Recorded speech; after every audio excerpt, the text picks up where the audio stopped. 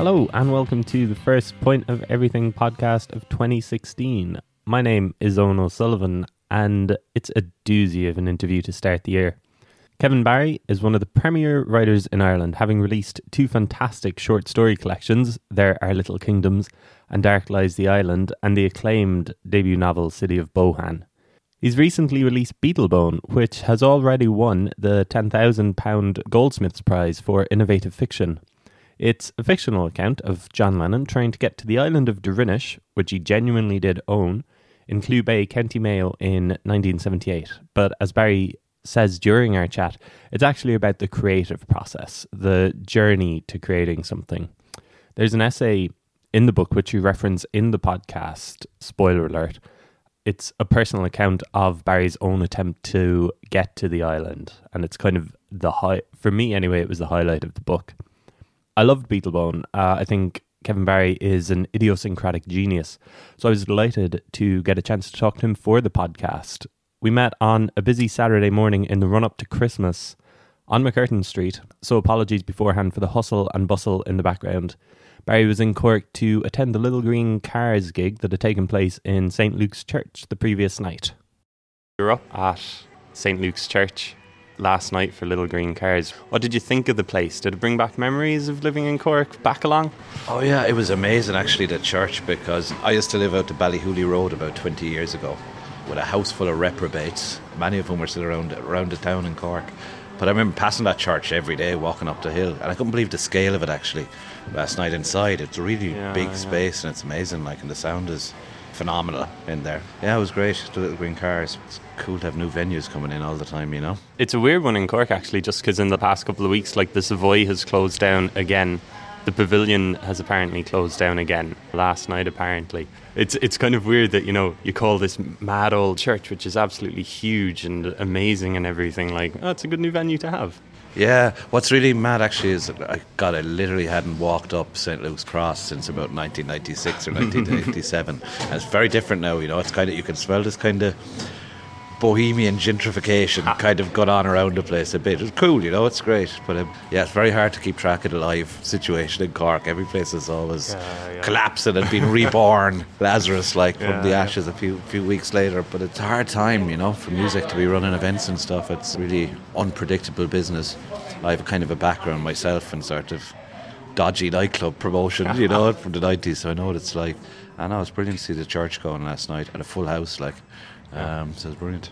You can't say, you have work in dodgy nightclub promotions and not elaborate on it. Is this in relation to Sir Henry's or is it something else? Yeah, it would have been that kind of era. I went to London for a summer, I think in 1988, with a couple of mates from Limerick, and we were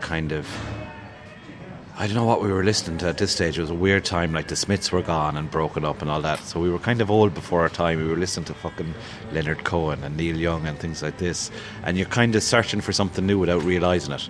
And then suddenly around Camden Town, seeing all these young fellas in day-glow clothes, eyes popping out of their heads, going to this thing in the Camden Palace called Feet First, we're going, what's this, and going in, and it was Acid House.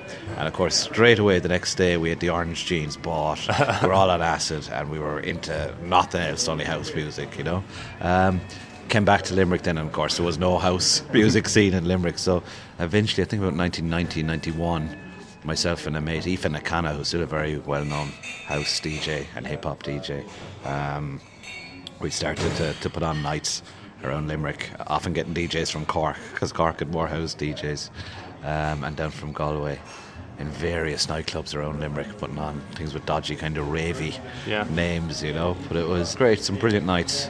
The weird thing with promoting back in those days, though, promoting house clubs, was it would start off, you're doing it for the love of the music and the buzz. But very quickly it becomes a kind of businessy thing as well, If you make a few quid, it can be the end of it, because you take, that completely... I don't think that's changed. Yeah, all the purity goes out of it very quickly about numbers and bodies in the door, And I think the great promoters are the ones who stay in touch with kind of the actual buzz of the thing. And things like that, but it's great training. I remember doing awful things like running out of printers without paying bills and dodging drug squads and coming into raves and all this kind of stuff, you know what I mean? But I'd have to do a novel at some stage about my rave promoting days. It was funny that Limerick in the early 90s was very different from what it is now, it had no confidence in itself culturally, you know, because it had this weird thing of being trapped in between Galway and Cork, which were both had more evolved kind of scenes culturally. Like they had film festivals and arts festivals and stuff, and Limerick had none of this. You had Cork an hour on one side and Galway an hour on the other side, and it was kind of squeezed a bit. It feels very different there now. I left in 92, I think, moved to Cork in 92. It feels a very different place now. I notice when I go back, they're far more confident in itself culturally than they used to be. Not everybody automatically leaves when they get to about 22 or 23, which was the way in my day, you know. Yeah. I remember, couldn't believe it when I moved down to Cork and people liked the place. People liked where they were living. I was going like, they all love it. Like, everywhere here, I was like, oh, Cork is superb. Like, you know, everything you need is near the Grand Parade. And in Limerick, it was always it was like fucking hole. Like, we have to get out of this place. You know? And that's kind of gone, thank God. Like, I was pretty depressed right through 80s, 90s when I was growing up there. But I love going back now because it feels like there's much more kind of youthful energy than it had, you know. It was down the doldrums for a long time, but it seems to be coming back a lot. And that kind of cultural capital thing they had a few years ago really helped, I think, you know. Like, I have lots of relations and cousins and nephews coming out of art college and stuff in Limerick, and it's and they all stay now, you know, and stay there and do stuff because, I mean, the bad thing now I'm rambling away mental here, but the bad thing I think for young artists and musicians and writers increasingly now is you have to figure out how you're going to keep your overheads low and live in a place where you have time to do your creative work, you know, because young artists or writers can't afford London anymore, or New York anymore, or Dublin even anymore, you know. And it's a very important thing for any writer or artist or musician is to keep your overheads low and not have to work 3 or 4 jobs just to be paying your rent, you know. In weird with smaller cities, I'm convinced they're the future for creative people. A couple of years ago I did a year in Montreal, which by North American standards is quite a small 1 million people city, but like all the bands and everything stay in Montreal now, and they would have previously, if they started getting big, you would move to New York or Los Angeles, right? They stay put now because the rent is about a quarter what it would be in those cities, you know. They have a scene set up. It's smaller in terms of numbers, but it's just like, you know, you don't have to work 5 jobs, and that kills the artist's soul when you have to do shit jobs just to pay your rent, you know. And it's all over the world, this thing where like the big traditional kind of creative capitals like San Francisco and New York and London and Paris, artists and writers and musicians are just priced out of them now and can't live with them. So it's looking good for Limerick and Cork and places like for now, anyway. For now. But you can even see it in Cork, in Cork and in every city, you know. So it's my tactic of living in a County Sligo swamp is the ideal tactic, probably, you know, if you can deal with the rain and the boredom a lot of the time.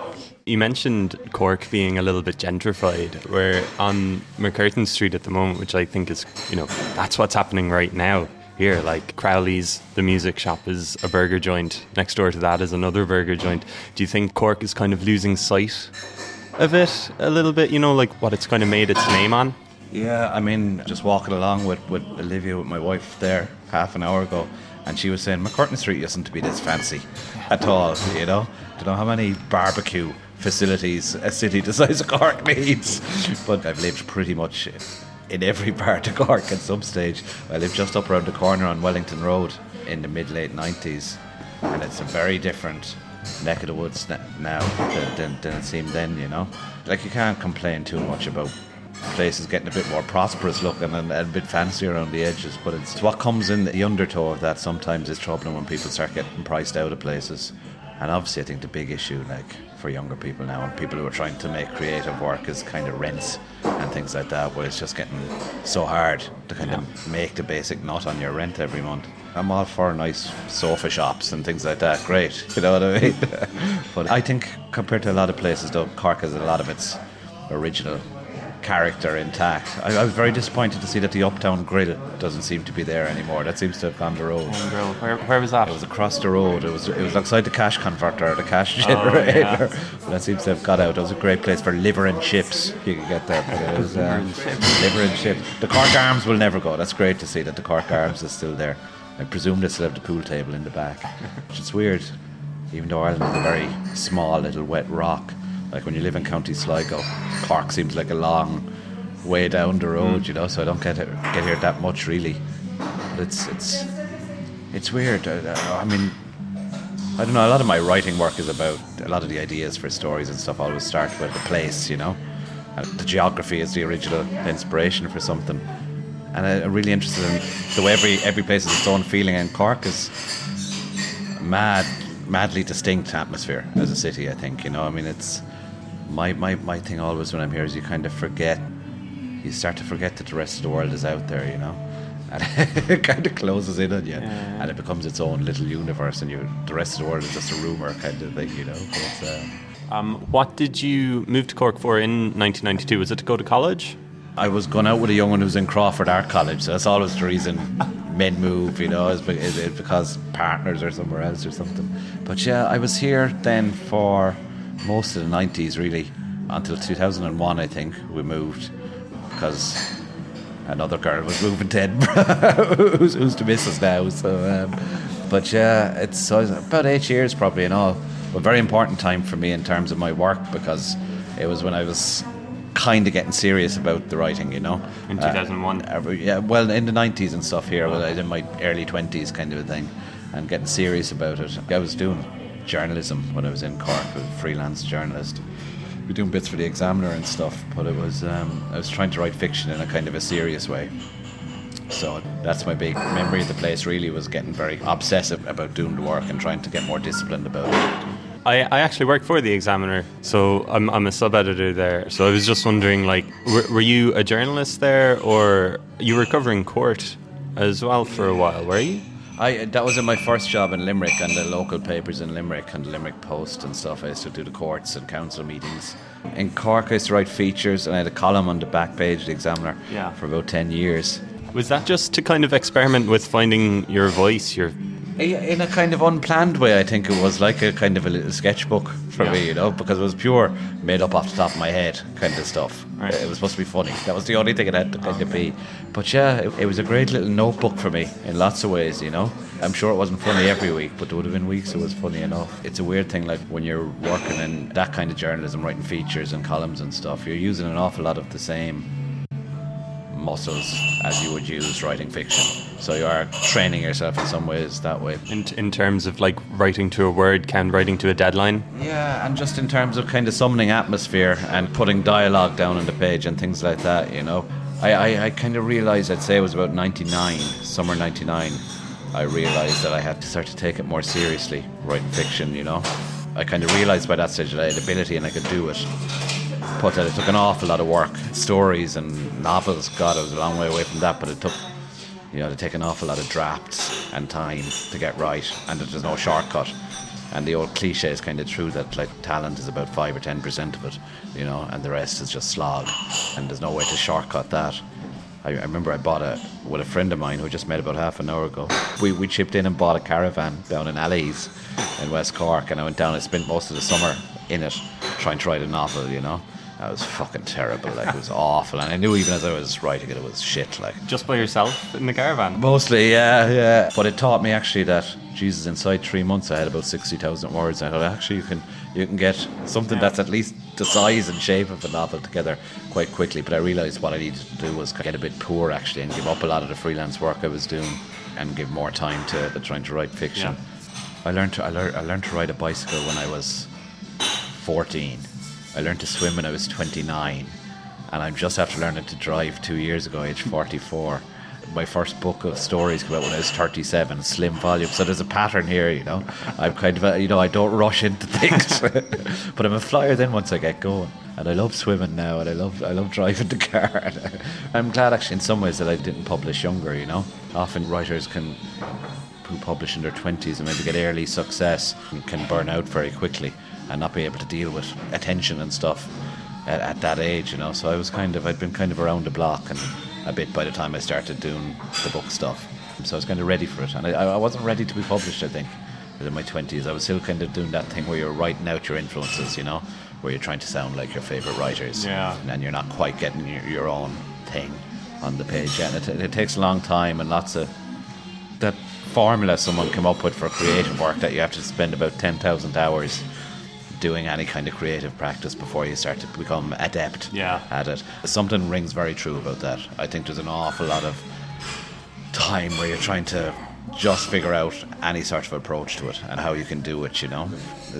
My strong sense memory of Cork is of getting very one-tracked in my mind and very obsessive about writing fiction and doing it in a serious way and kind of deciding really, I'm going to fucking dedicate my life to this really, and I'm very serious about it. And it's weird, like when you decide you're going to do anything creatively, it's this kind of pact you're making with yourself, you know.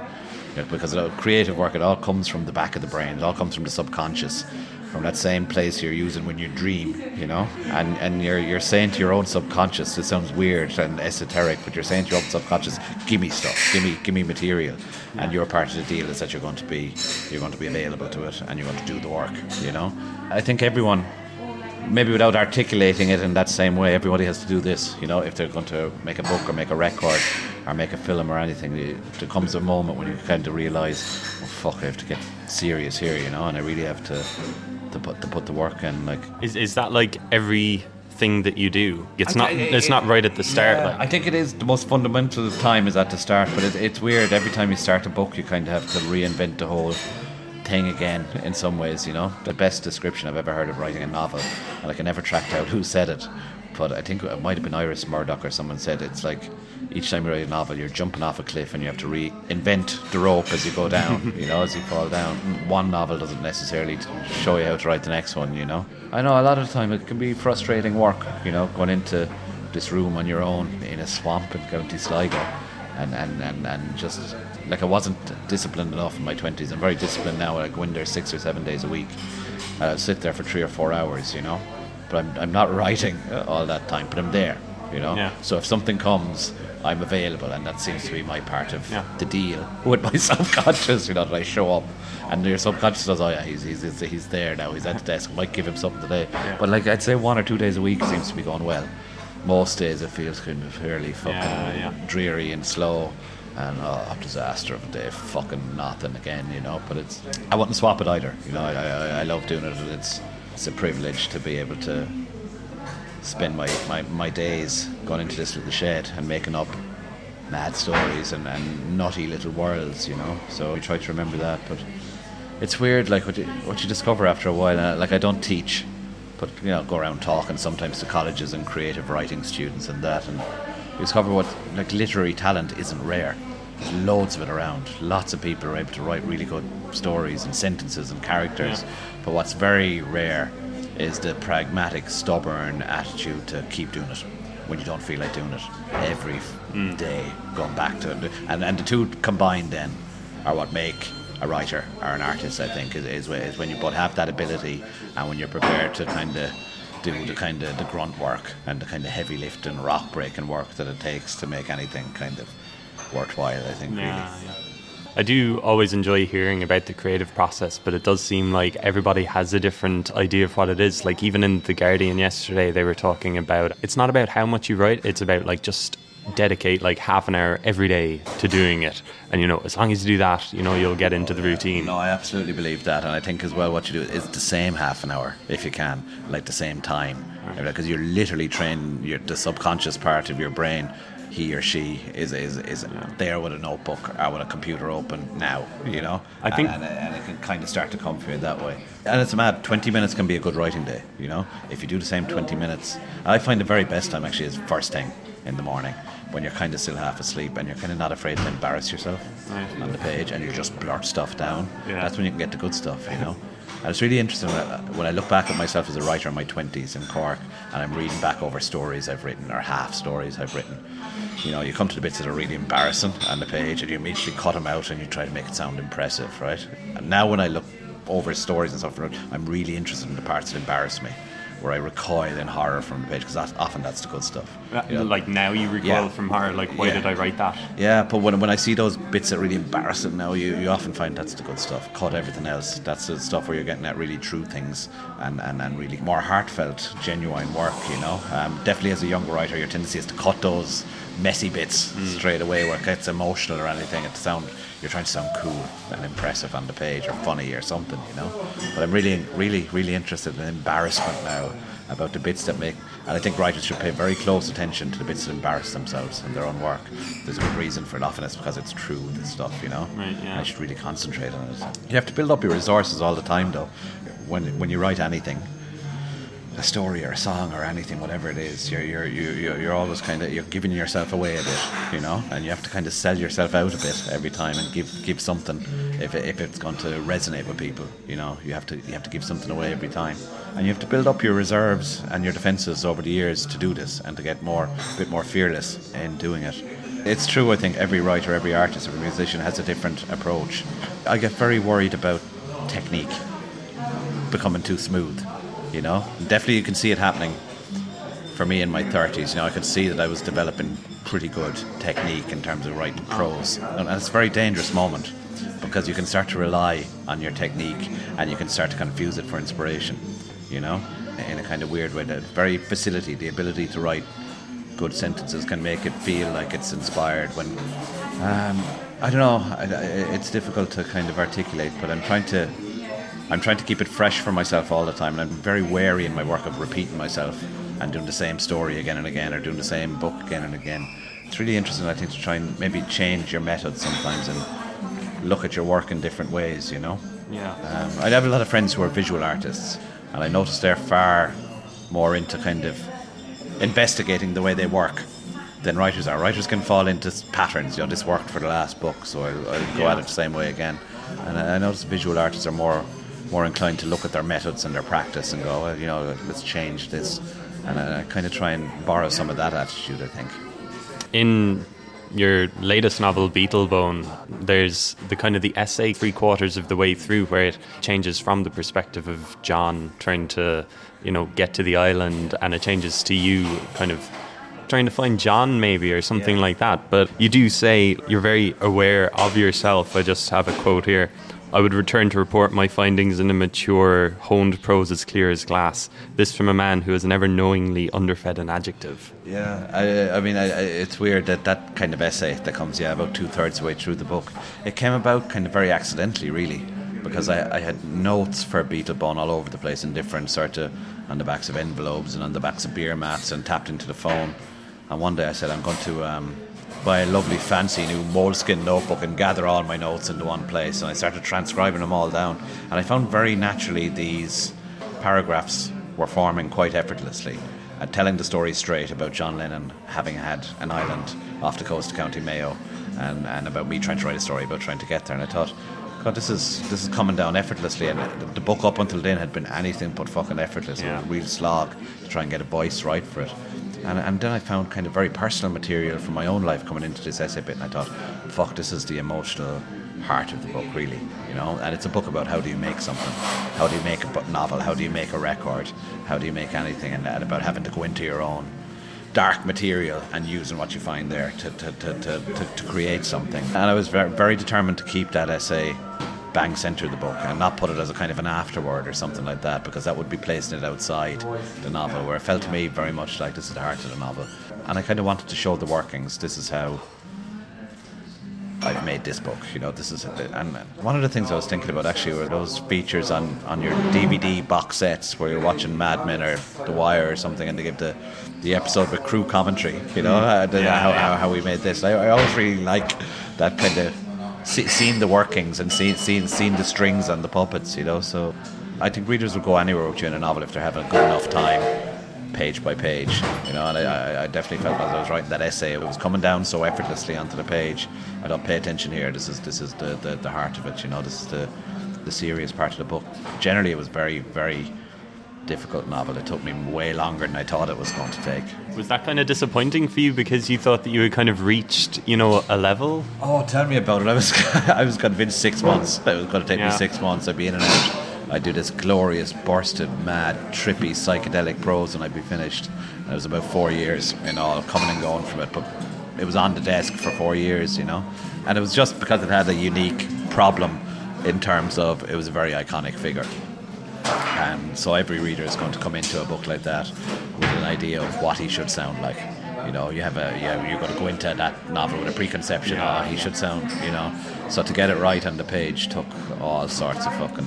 To get anything I was happy with took a long time, you know. And a lot of it was just kind of watching YouTube and watching interviews with him from 70s talk shows when he was mainly kind of whinging about his visa difficulties in the US, and just literally transcribing him line by line and just trying to get kind of the beat of the sentences, you know. He's especially tricky because he's very changeable in his tone all the time. He can be very funny and very charming and kind of light, and then inside a sentence he's kind of paranoid and a bit thorny and a bit kind of narky, you know. And to try and replicate that on the page turned out to be very hard. I mean, I began the book in this kind of gleeful kind of atmosphere. I was thinking, this is a fucking great idea. How come no one thought of doing this before?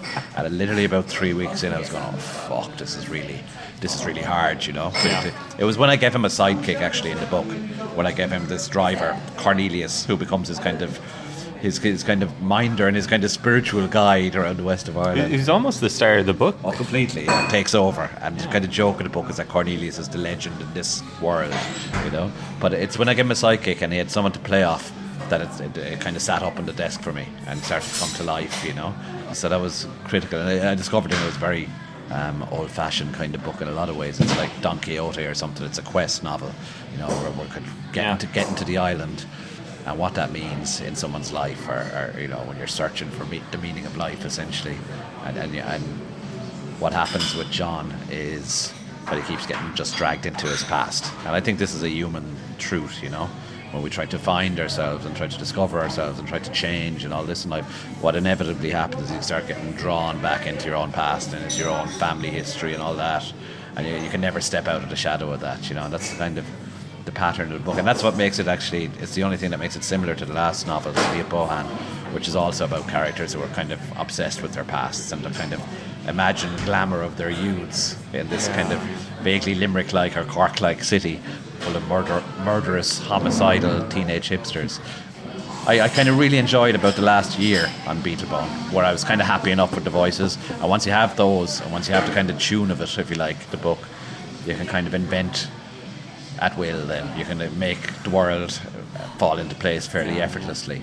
But it took kind of 3 years of rock breaking to kind of get there, you know. Definitely the most important thing that happened was this driver character who kind of stepped forward as a kind of a character of equal weight in the book, and that helped me to put the Lennon character into kind of relief, I suppose, really, you know. And like, you never have a fucking clue how you've managed a story or a book after you finished it, you know. Like, you know if it's kind of working or if it kind of isn't, and it's you know, it's very hard to just look back through a long process like that, and rakes of drafts and different, you know, mounds of the stuff at home, like hundreds of thousands of words of it for what's in the end a very short novel, 50,000 words kind of thing. I was definitely kind of getting on top of it only after about a couple of years, really, of a lot of kind of hair pulling and kind of going, oh Jesus, this is tough, you know. So it took a while, but it was really nice to get it out of the house. It was really nice to get it off the desk and go, wow, I've actually cleared up an awful lot of space in my life and brain now that this thing is out the door, you know. So it's, I was living and breathing it for a long time. Have you gone back and listened to the Beatles or John Leno solo stuff set? The weird thing is, like, I was never a Beatles fanatic by any means. I loved the White Album. The White Album was one of my favourite records, okay? And I like some of his early solo stuff very much. Like, my Beatles kind of period would have been in Cork, very early 90s, when it was still kind of acid housey, all on acid. And about 7 a.m. at parties, the house music would stop and someone would sneak on Sgt. Pepper or the White Album, and it would all make perfect sense at that time. So that was my kind of getting into it. I mean, the White Album was the record I go back to again and again, and I listened to quite a lot while I was working on the book. I think his personality really comes through in some songs on it, like I'm So Tired and things like that. But it's a weird one about listening to music when you write, you know. It's I do and I don't. Very often what I can listen to is stuff that has no lyrics, because words will distract you. Yeah. So I listen to, like, Bohan, City of Bohan is my dub reggae album. You know, I listen to nothing when I'm writing, and I'm going to be doing another Bohan book, and I just listen to dub reggae records essentially when I'm writing it. Trojan Records and Lee Scratch Perry and King Tubby and all this kind of stuff.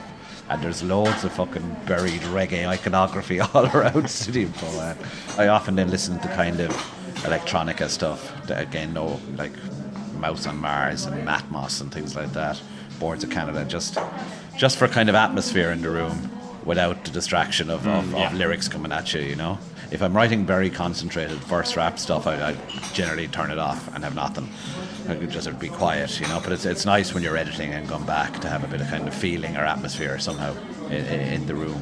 There's a Boards of Canada record, I can't remember which one, which got me through a lot of Beatlebone, just putting it on. And it's funny, if you keep playing the same stuff over again, it kind of gives you the atmosphere of the book in some ways. The reggae records will be coming out again now very soon when I do the second Bohan book, you know. Is it actually records that you have, or is it just like Spotify? Yeah, I have records. I have iPod. I don't have Spotify. I'm not very techno-astute at all. I've started buying records a lot again. I always did, but I got a kind of a decent record player about 2 years ago. I had a dodgy one and I got a good one, and it's kind of made me go, oh yeah, I just love them, you know. And they're an awful price, man. Is the shocking thing, you know. I do the charity shop hunting and all the rest of it. Usually though, I'm playing an iPod on a thing because it's getting up and down to change the sides gets a bit annoying when you're trying to get work done. But it's very important to my work, actually, music, because I think that every story or every novel in a way has its own tune or melody, and as a writer what you're doing is trying to get it and trying to tune into it yourself, you know, and trying to hear it. So once you get that, then the rest of it can come around. But it'll be back to King Tubby and Lee Scratch Perry very shortly. Have you splashed out on any like rare albums at all? No, yeah, and you see stuff, you know, and you look at websites and go, wow, but no, I try and keep it reasonable, you know.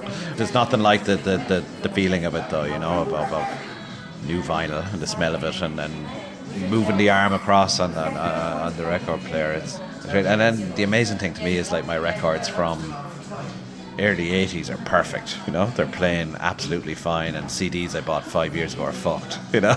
Yeah. It's such good technology, vinyl, you know. It stores so well, they last for a fucking long time, and you can throw them around the place and move, as I did, to about 50 different flats, and they're still playing away grand, you know. See, it's moving the records which is the problem. Moving them is a pain in the hole. I remember one flat I had in Washington Street, and there was 92 steps up to it. It was over Bazar's barber shop, and 92 steps going up and down with boxes of records, boxes of books. Oh man, I tell you. We'll talk about Winter Pages. I won't keep you too much longer. I haven't actually gotten it because I think that I've dropped enough hints that I'll get it from at least one person over Christmas. I mean, is that what the goal was? Complete. The idea is that it's a kind of a Christmas present, essentially, yeah, because it's a really, like, we wanted to make a really beautiful object of a book. So it's like, it's an arts anthology, so it's got essays and short stories and interviews with like filmmakers. Lenny Abrahamson is in there, and comedians, the Rubber Bandits and all that, as well as like loads of fiction. But we wanted two things: to have a really beautiful object, really nice book, so it's got a cloth cover, hardback, and it's got really beautiful paper and all that. But often you find these really beautiful coffee table books, there's fuck all to read once you open them. So we wanted to give it really good content as well. There's loads of Cork stuff actually in it. There's loads of Cork, Sarah Baum and Danielle McLaughlin, and it's designed in Cork by Byte Design, John Foley, who I know since way back in the 90s. Brilliant designer, and it's printed out in Waterman's in Cork, so it's great. It's a great excuse for us to get down here, you know. But it's people seem to be really enjoying it, and it's a lot of work, but very enjoyable. It's kind of sociable work, because you're dealing with people on email and phone and chatting, you know. And because writing fiction is kind of you in a room, you know, and the four walls, and coming from a background in journalism, which is a sociable trade, if you could say nothing else for it, you get out and about a bit with it, you know. It's nice to have that. But we're very happy with the first one, and it's definitely, you know, a Christmas present for arty adults, like your Beano or your Dandy for arty adults, you know. I was completely thinking of that week in between kind of Christmas and the New Year, where you're lying around and you're kind of half pissed half the time and you've eaten too much and telly is shit, and you go, yeah, what'll I read? I think that's what it's for, Winter Pages, you know. So it's winterpages.ie if anyone wants to have a look at it online. Do you keep up with all of the new Irish writers that are coming through? Yeah, I get sent all the books, and you tend to get proof copies of them in early and stuff, and it's horrifying, you know, and you see all these young fucking geniuses appearing left, right and centre. It's been a crazy year actually for debuts. Brilliant books, like Cork Alone, great book from Madeleine Darcy, a great book of stories, and Danielle McLaughlin and Sarah Baum. Just dozens of them coming. It seems to be very buzzy at the moment. Lots of stuff appearing. So that was great for the Winter Pages thing as well, just because there's a sense of kind of energy out there, you know, stuff going on, and lots of first books, lots of second books appearing.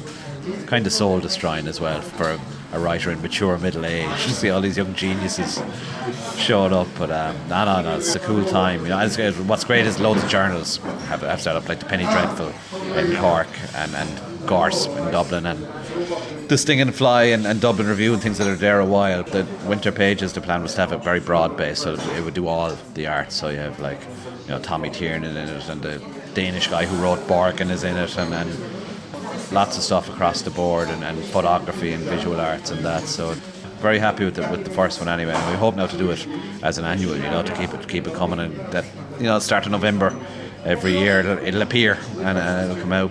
Great thing actually is that it's a genuine cottage industry that we can do from the house in Sligo, you know, which is, you know, having come from, you know, an analog era, it's still a kind of an amazement to me how liberating, you know, technology is for artists and writers and publishers and all that. You know, you can do it from anywhere, you know, and you can do your work from anywhere in the world as long as you have a connection. We shouldn't forget that this is a really great revolutionary thing, and that, you know, it really opens up the planet to us, and it's great. We go off all over the place.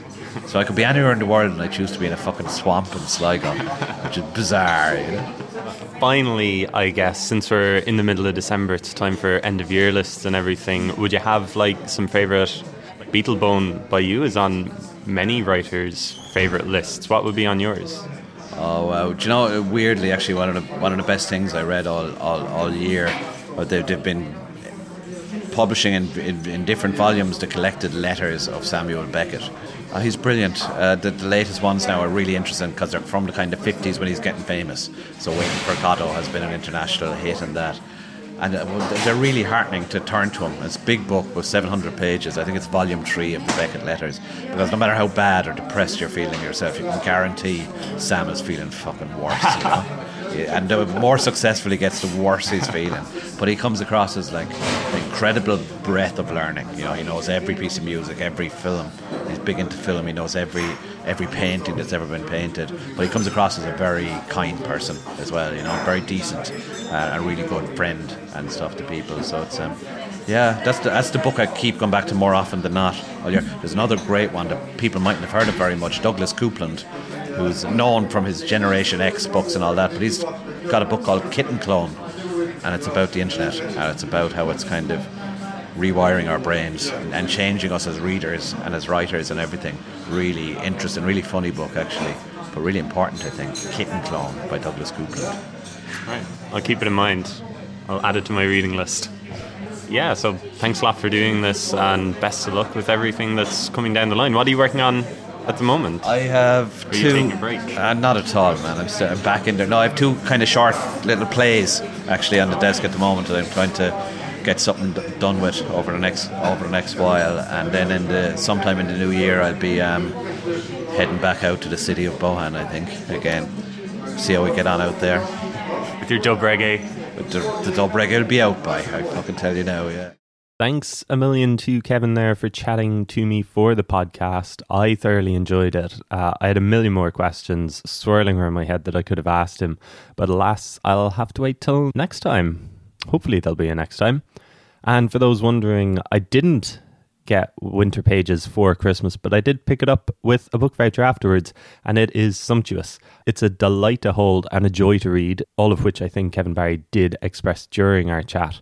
I can't recommend it highly enough. If you love books, you'll absolutely adore this. It'll take pride of place on your coffee table, in your bookcase, on the floor. It'll light up any room. Meanwhile, thanks to Joe Kelly of St. Luke's for helping out with the interview, and thanks to Steve McAvoy of ToranAudio.com, ToranAudio.com, for mastering the audio. Make sure to subscribe to The Point of Everything on iTunes, SoundCloud and Mixcloud so you don't miss an episode. They're out weekly, by the way, just in case you were wondering.